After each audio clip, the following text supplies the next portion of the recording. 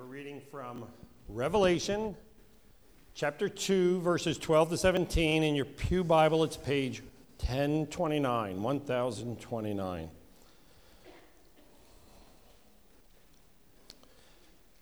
And to the angel of the church in Pergamum write, the words of him who has the sharp, two-edged sword. I know where you dwell, where Satan's throne is. Yet you hold fast my name, and you did not deny my faith, even in the days of Antipas, my faithful witness, who was killed among you, where Satan dwells. But I have a few things against you.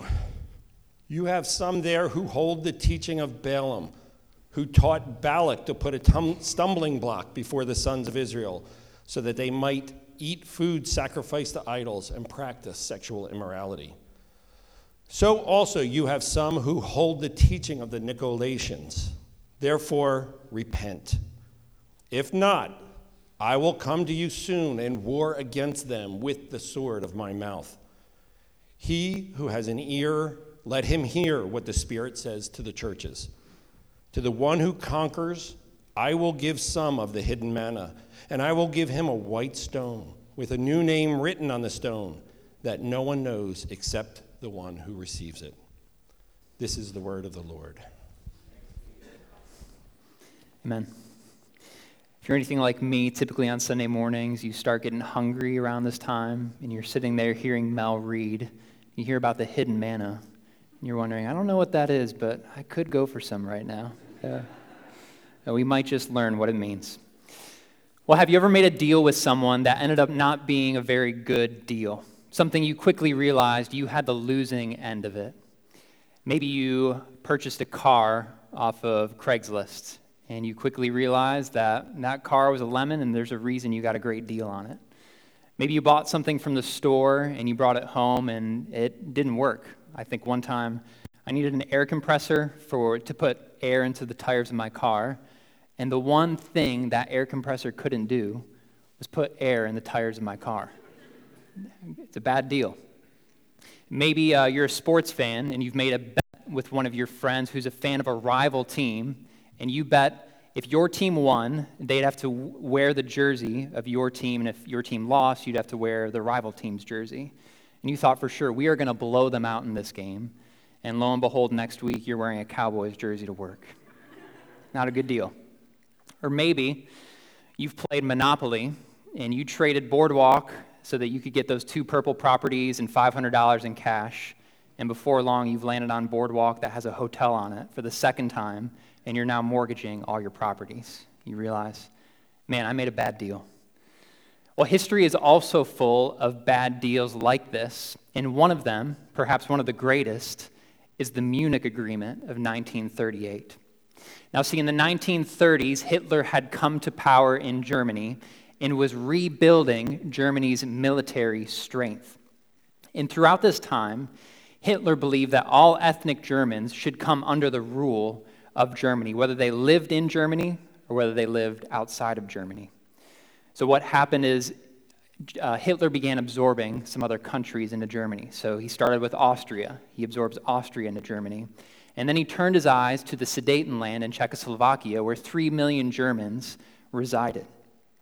Now, as Hitler's plans became apparent, some of the world leaders recognized that we need to do something about this to avoid another world war.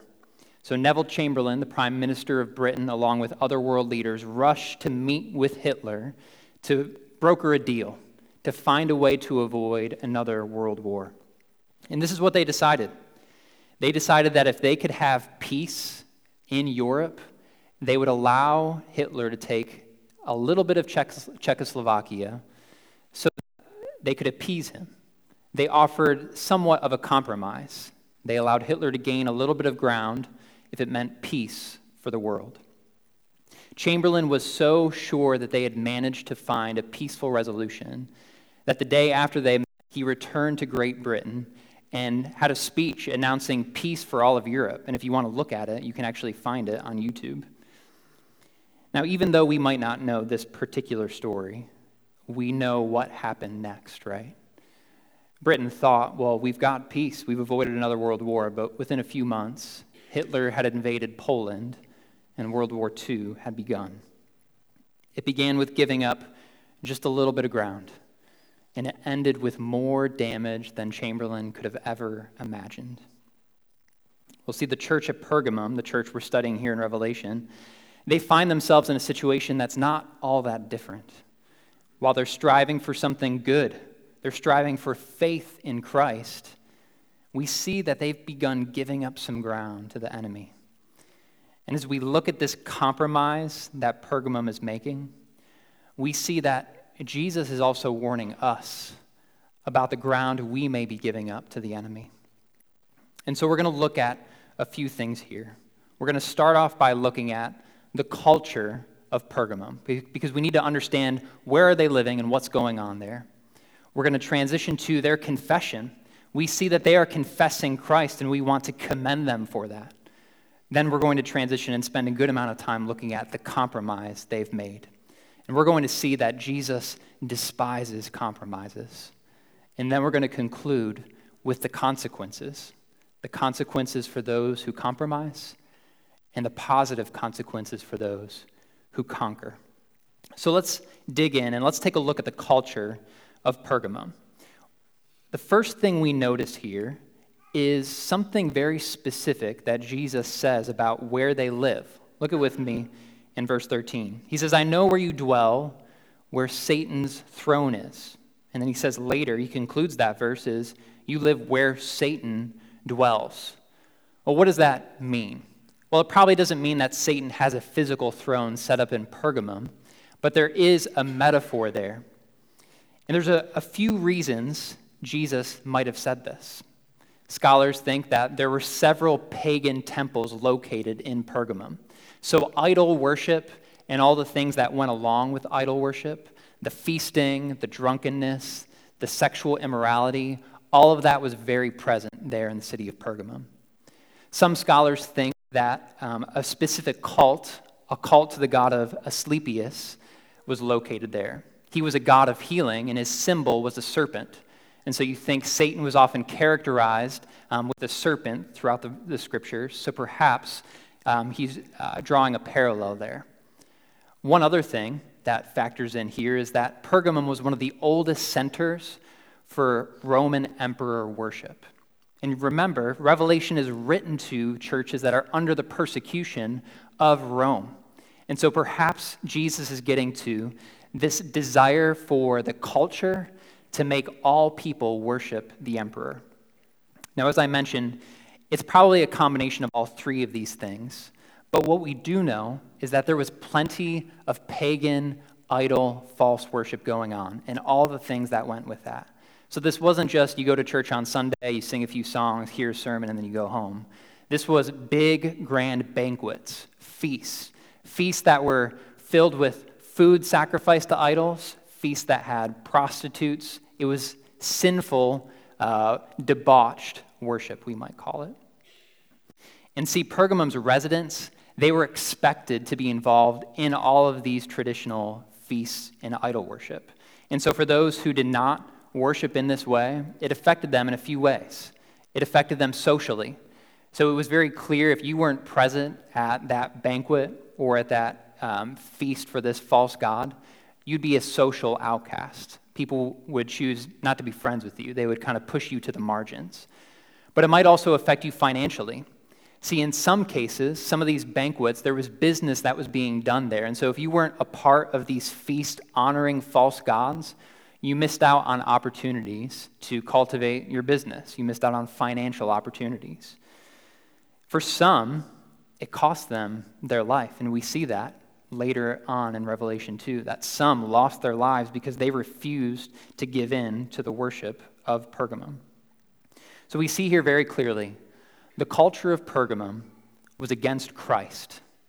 The culture of Pergamum was against everything that Christ stood for, and the culture of Pergamum was against Christ's followers.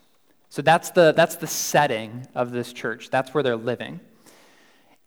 And it's important to note that this church, while we see that there's some problems that we need to work out, they were confessing Christ. And that's the second point. We want to look at their confession.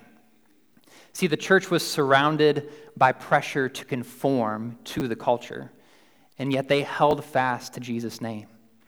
They did not deny their faith in Jesus, and you see that in verse 13. It says, I know where you dwell, where Satan's throne is, yet you hold fast my name, and you did not deny my faith, even faithful witness who was killed among you. We see here that even when members of their church were being killed for their faith, they did not deny their faith. They held on to it. The church at Pergamum confessed that Jesus is Lord, not Caesar. Now think about it. We get used to hearing about persecution, especially you think of the early church. We get used to hearing about some of the struggles and trials that they went through. But imagine if that were us. Imagine one of our own were killed because they refused to deny their faith in the Lord. That takes a lot of dedication to be killed for your faith, right? And so although Pergamum has their issues, although there's compromises they're making, we see that the church is commended for their steadfast faith in Christ. But not everything was perfect. Not everything was peachy in Pergamum. As we continue to read the letter, we see that the church at Pergamum, they also grieved Christ's heart in their sinful compromise. They grieved the heart of Christ. Now, how do they do that? Well, this compromise, it was not a new one to the people of God. If you read the scriptures, you see very similar compromises being made all throughout. In fact, it references something here in the Old Testament. Verse 14 says this, but I have a few things against you. You have some there who hold the teaching of Balaam, who taught Balak to put a stumbling block before the sons of Israel, so that they might eat food sacrificed to idols and practice sexual immorality. So in order for us to understand the compromise that Pergamum is making, we need some background information on this story here with Balaam and Balak. So we're going to flash back for a little bit and go back to the Old Testament and figure out what's happening there. So some of you perhaps have heard the name Balaam and Balak, and you're thinking, I've heard that story before. I can never keep straight who's who in the story. And I remember there's a talking donkey in it, right? That's the story. That's usually the main thing we remember is the talking donkey. So I'm going to lay out the story. We've got three characters. One is Israel. These are God's people. They've recently been freed from captivity in Egypt, and they're wandering in the wilderness on their way to the promised land. So they're one character. Second character is Balaam. He's a prophet, a Gentile prophet, who you can think of him as some sort of like diviner. He would bless people, he would curse people. People would pay him to do his sorcerer's work. And then the third character is the king, Balak. And that's one reason it's so confusing, right? You have Balaam and Balak. I'm going to refer to Balak as the king to separate him out. But one way you can remember him is his name ends with a K. King starts with a K, all right? He's the king of Moab. So as Israel is wandering in the wilderness, they come up to the nation of Moab. Now you have to remember, Israel has thousands and thousands of people.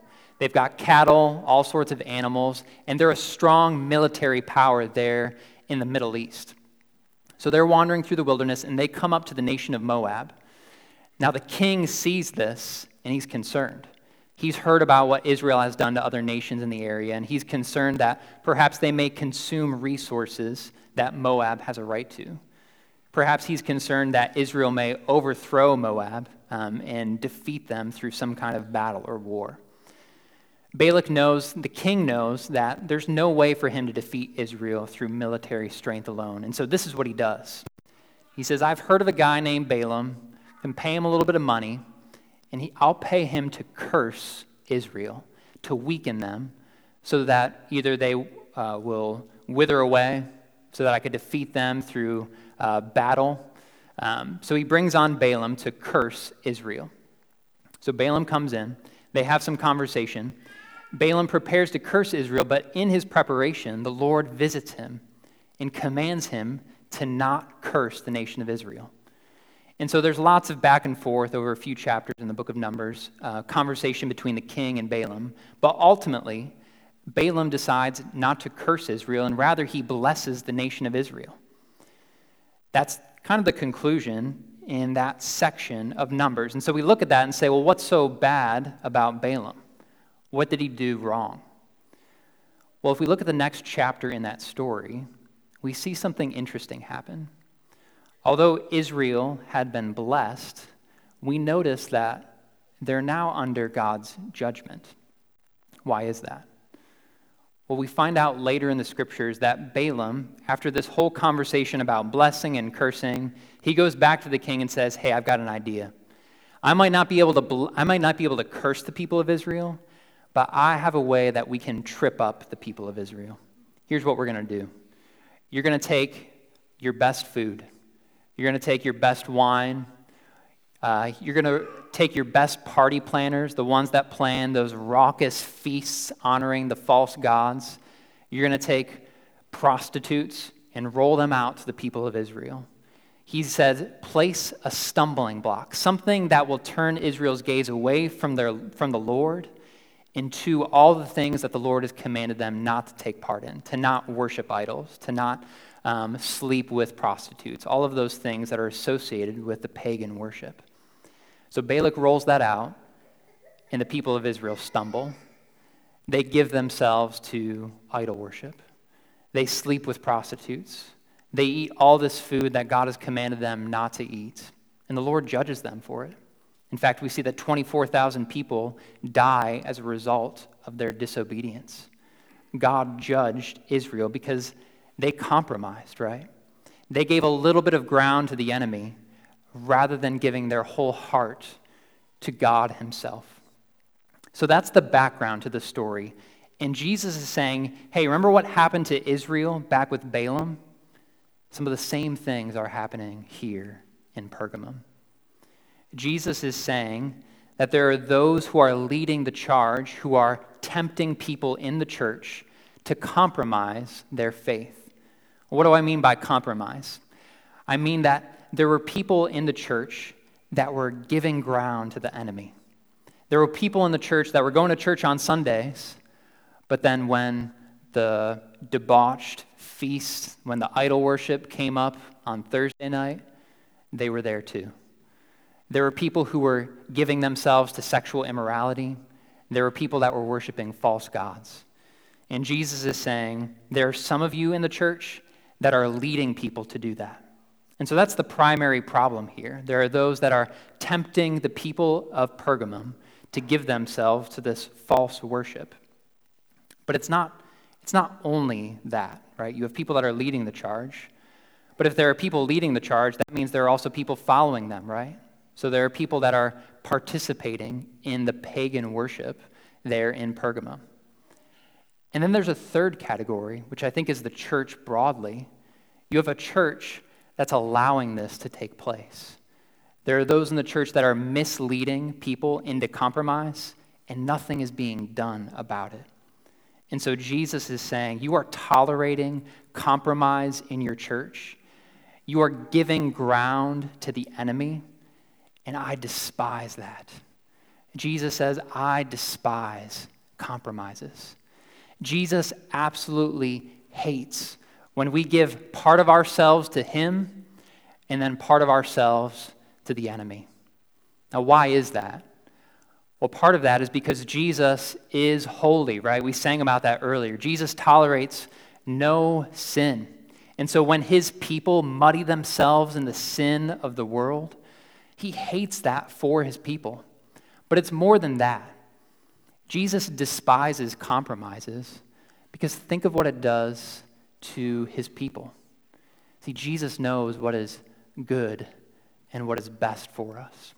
And when we give ourselves to the enemy, when we start giving a little ground and letting the enemy kind of speak into our lives, Jesus knows that that is a world of hurt that we are submitting ourselves to. Jesus wants all of us. He doesn't want any ounce of us going to what the enemy has for us. But what might some of those compromises be? We're probably not tempted to go to the pagan temple down the street and eat food sacrificed to idols, to sleep with prostitutes, things like that. That's not the norm, right? There's certainly things that happen, but that's not the norm. So how does this apply to us? Well, I think there are a few ways that we give ground to the enemy. And I think there are two categories. Some of that is broad, and some of that is more subtle, more personal. What do I mean by that? Well, let's take one thing that's probably a pretty hot topic. Think of sexual ethics, right? So when we think about our culture, what does our culture believe about sex? Well, the culture believes that sex is a human right. Every human has a right to sexual pleasure in the way they see fit.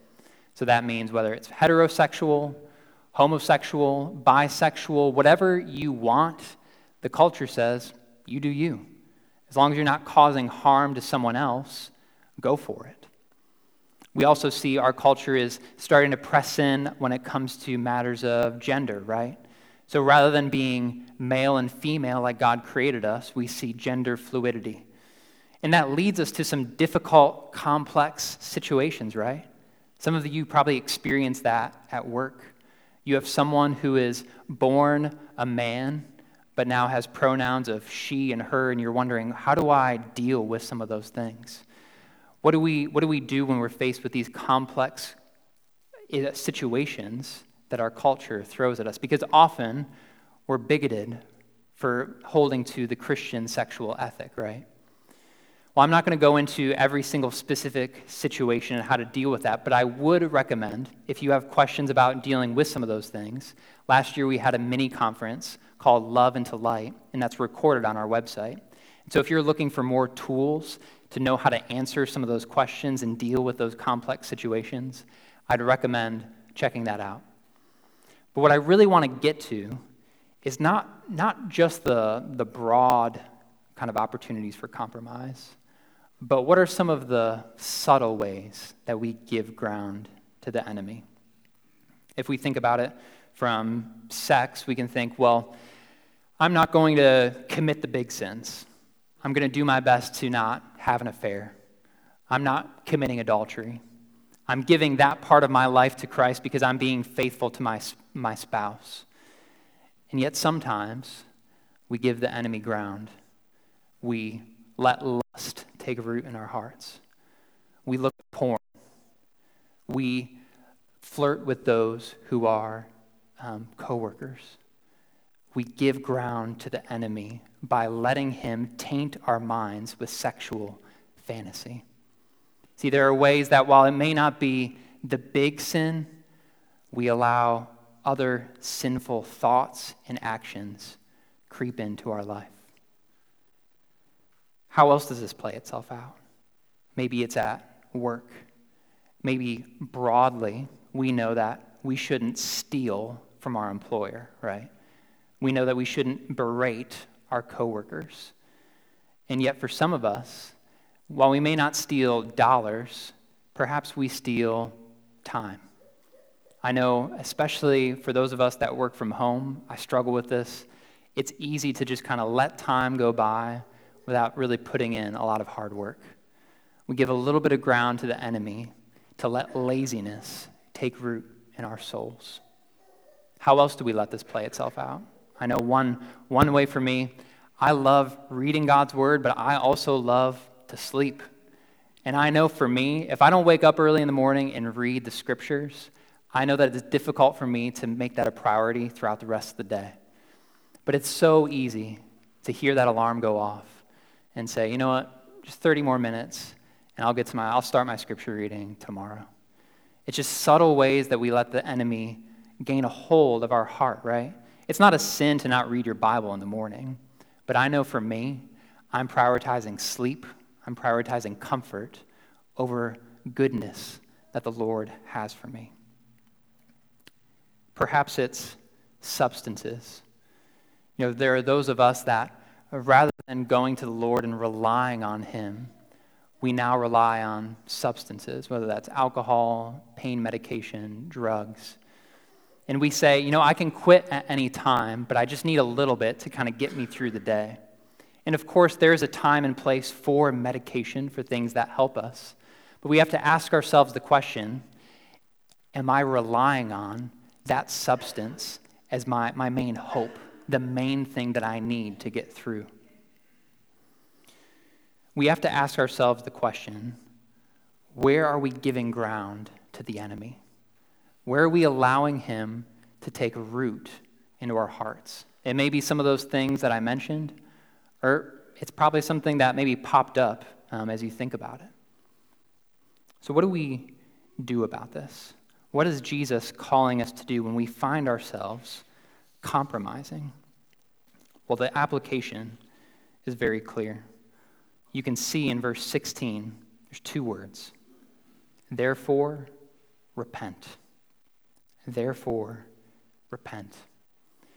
See, Jesus is calling us to search our heart, to examine our heart and see where we are giving ground to the enemy, to see where he is taking inches and feet and yards of our heart, and go to him, go to the Lord, and repent.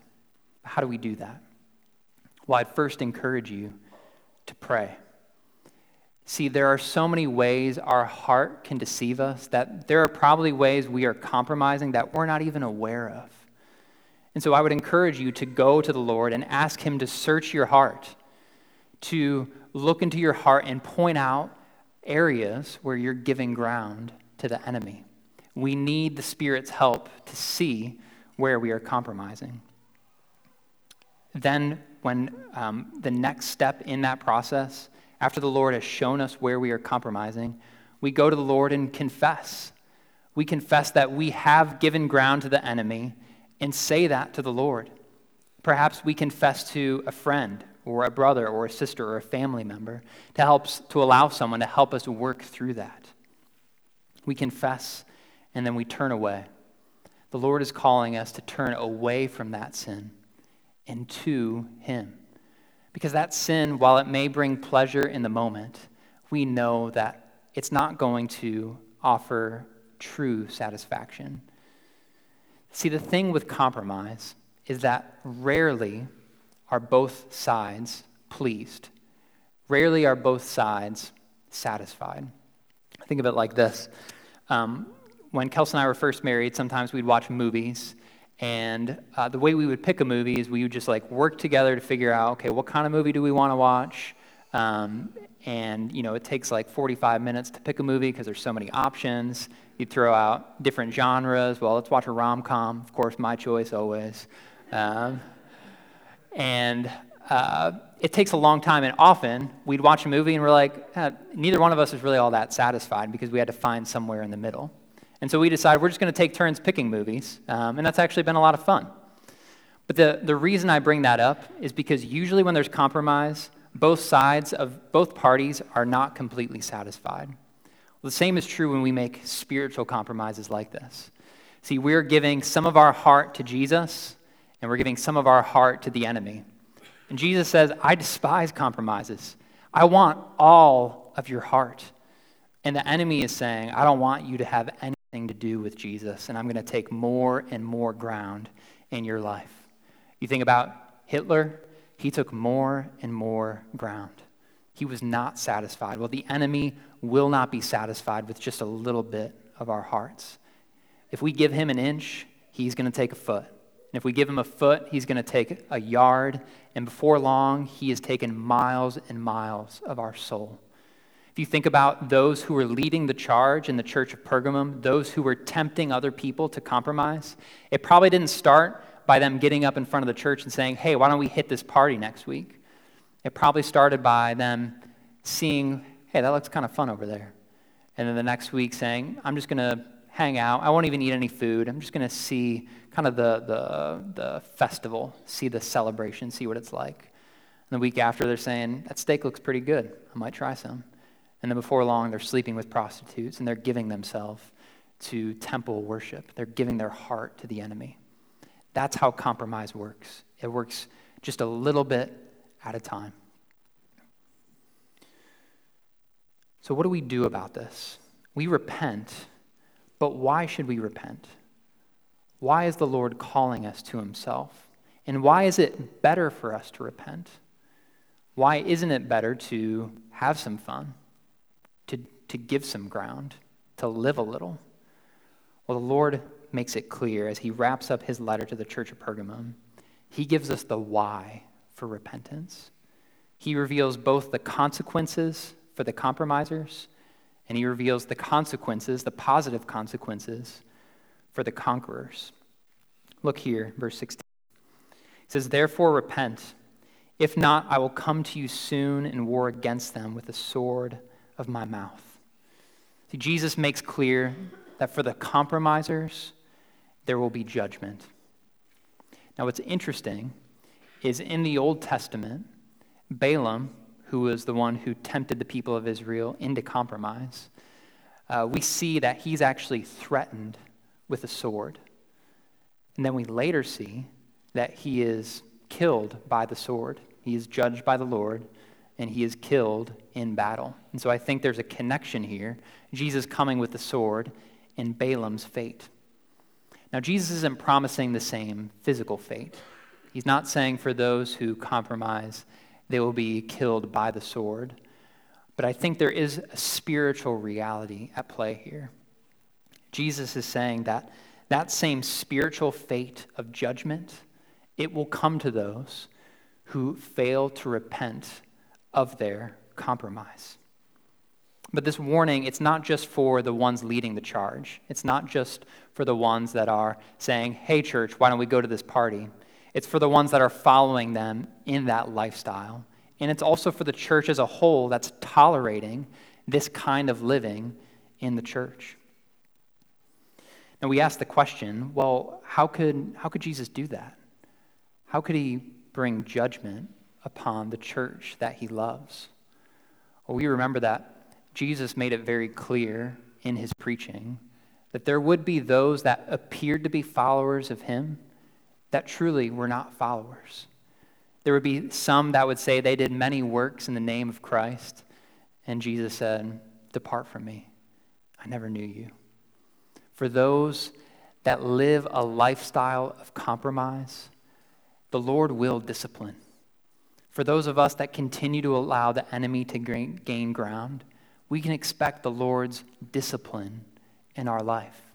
Especially for those whom he loves, he will bring us back to himself, sometimes through difficult discipline.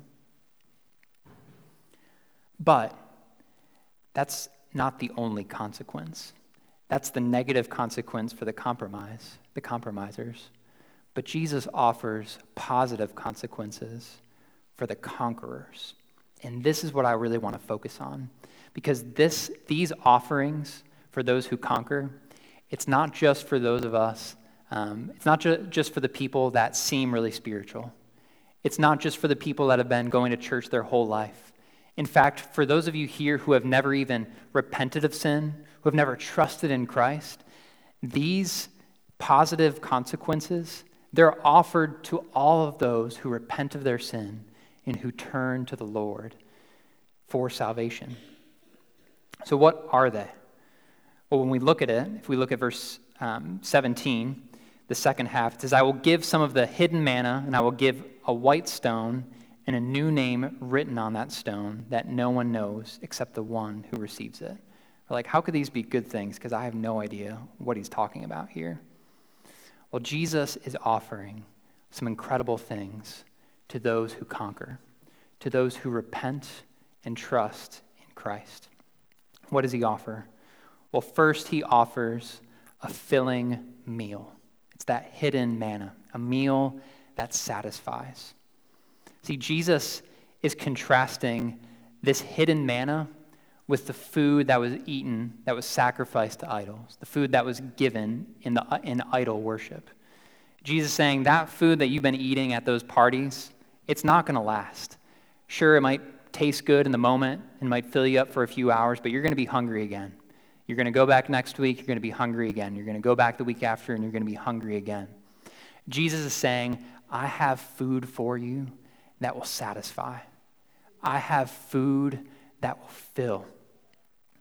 What's so interesting is this metaphor of hunger.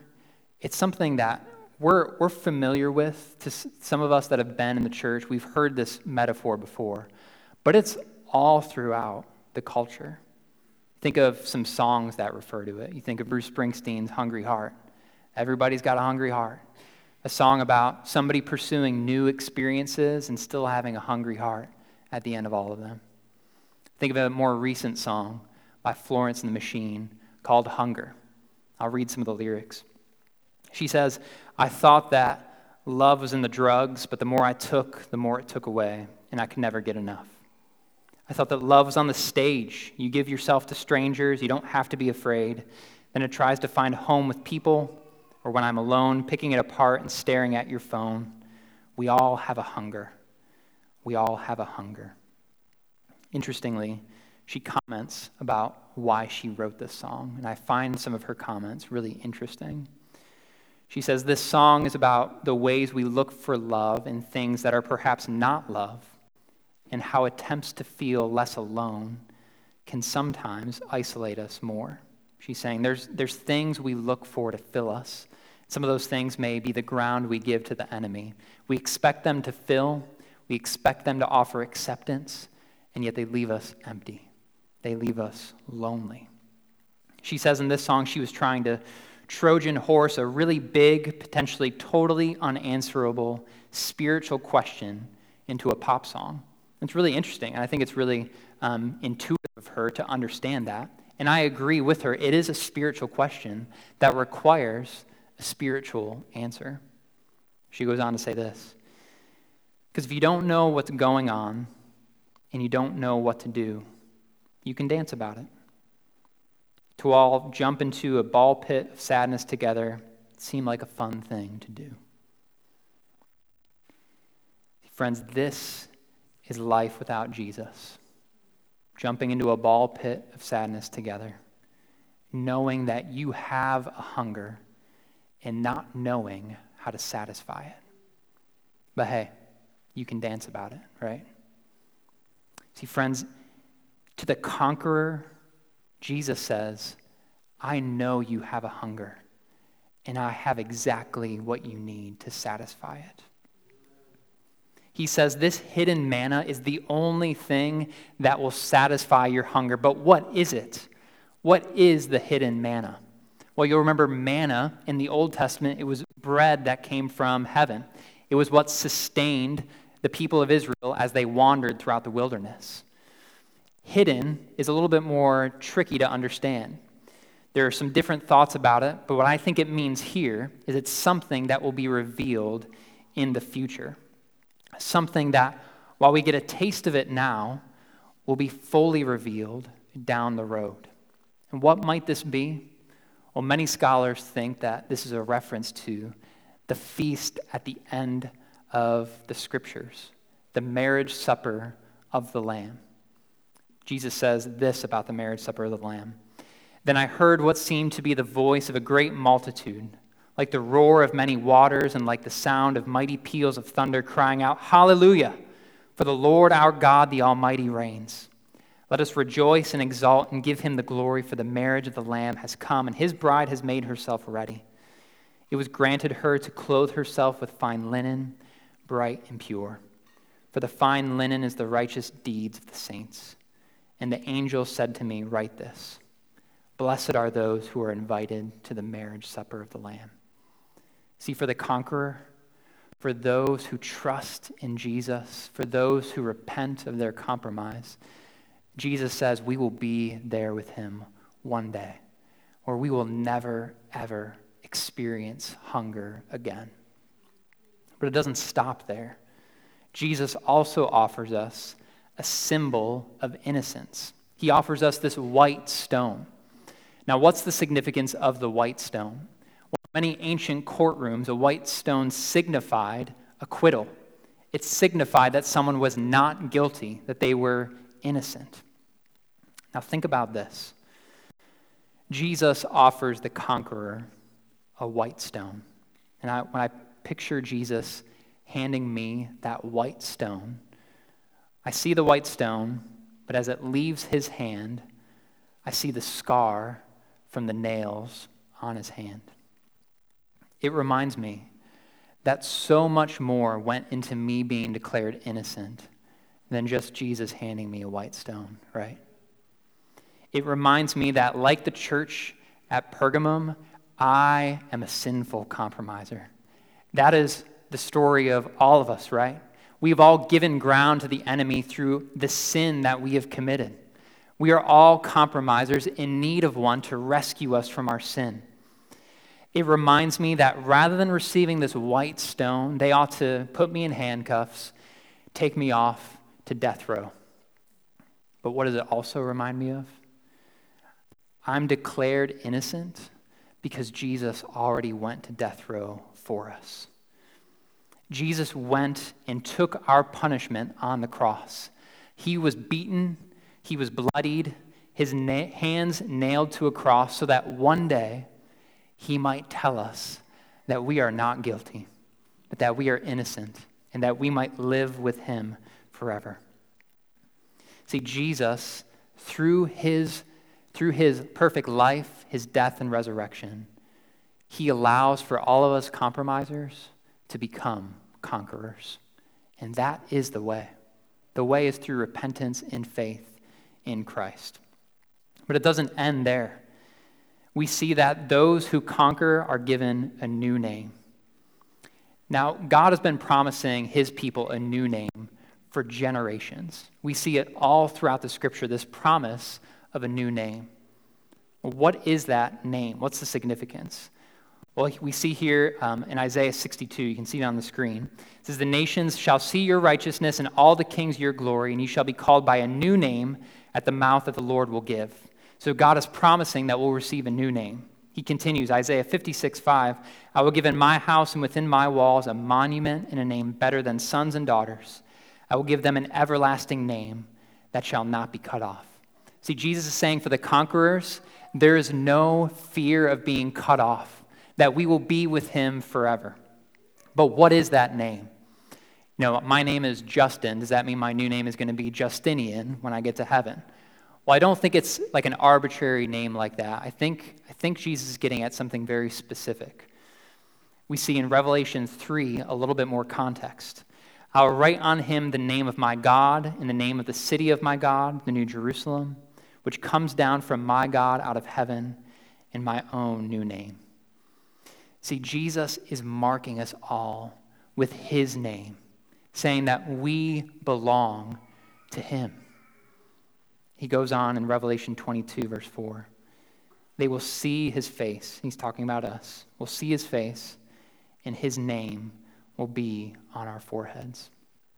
Jesus is saying that for the conqueror, for the one who repents, for the one who has faith and says no to compromise, they will be marked by my name because they will be my people, and I will be their God. G.K. Beale, a commentator, he gives a little bit more context about what this new name, what it means. He says, "To be given a new name was an indication of a new status. Therefore, the reception of this name by believers represents their final reward of being consummately identified and united with the intimate end-time presence and power of Christ in his kingdom and under his sovereign authority." See, when we are given a new name, we are now identified with Christ. We are no longer called enemies, but we are sons and daughters. The enemy can no longer say, "Justin is mine." He can no longer say that any of you are mine, but rather, Jesus looks at us and he says, "Mine." So God is calling us to give our whole heart to him because he is claiming us for himself. He offers satisfaction. He offers innocence. And he offers a new name where we might be with him forever and ever so that we might worship him and be satisfied in our worship of him. May God give us grace to say no to compromise. And may God give us grace to be conquerors as we continue to repent and believe. Jen Starkey will come now and pray a prayer of application.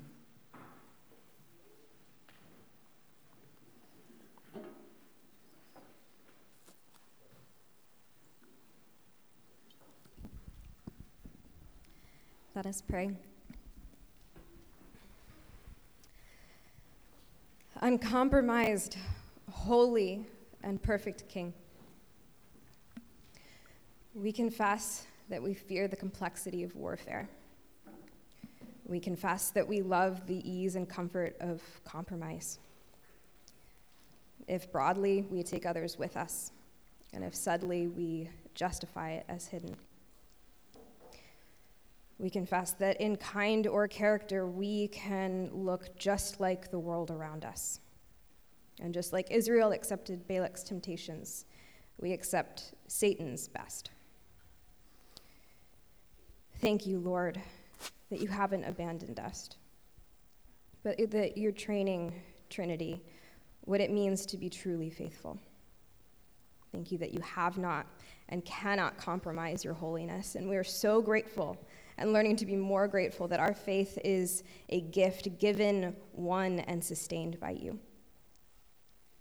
Lord, help us to know what ground we've given up. For the sake of peace with our sin especially, keep us from thinking or living as though Satan is on the throne. And Spirit, remind us that we are children of the one and final conqueror. Please, Lord, help us to set our priorities straight, set our hearts right, cause us to repent, use the clean pain of this double-edged sword that we might live in your pleasure again. Jesus, nourish us with food that actually sustains, that's fit for those headed towards everlasting life. And remind us that by your name, we're free. Revive us, Lord. Amen.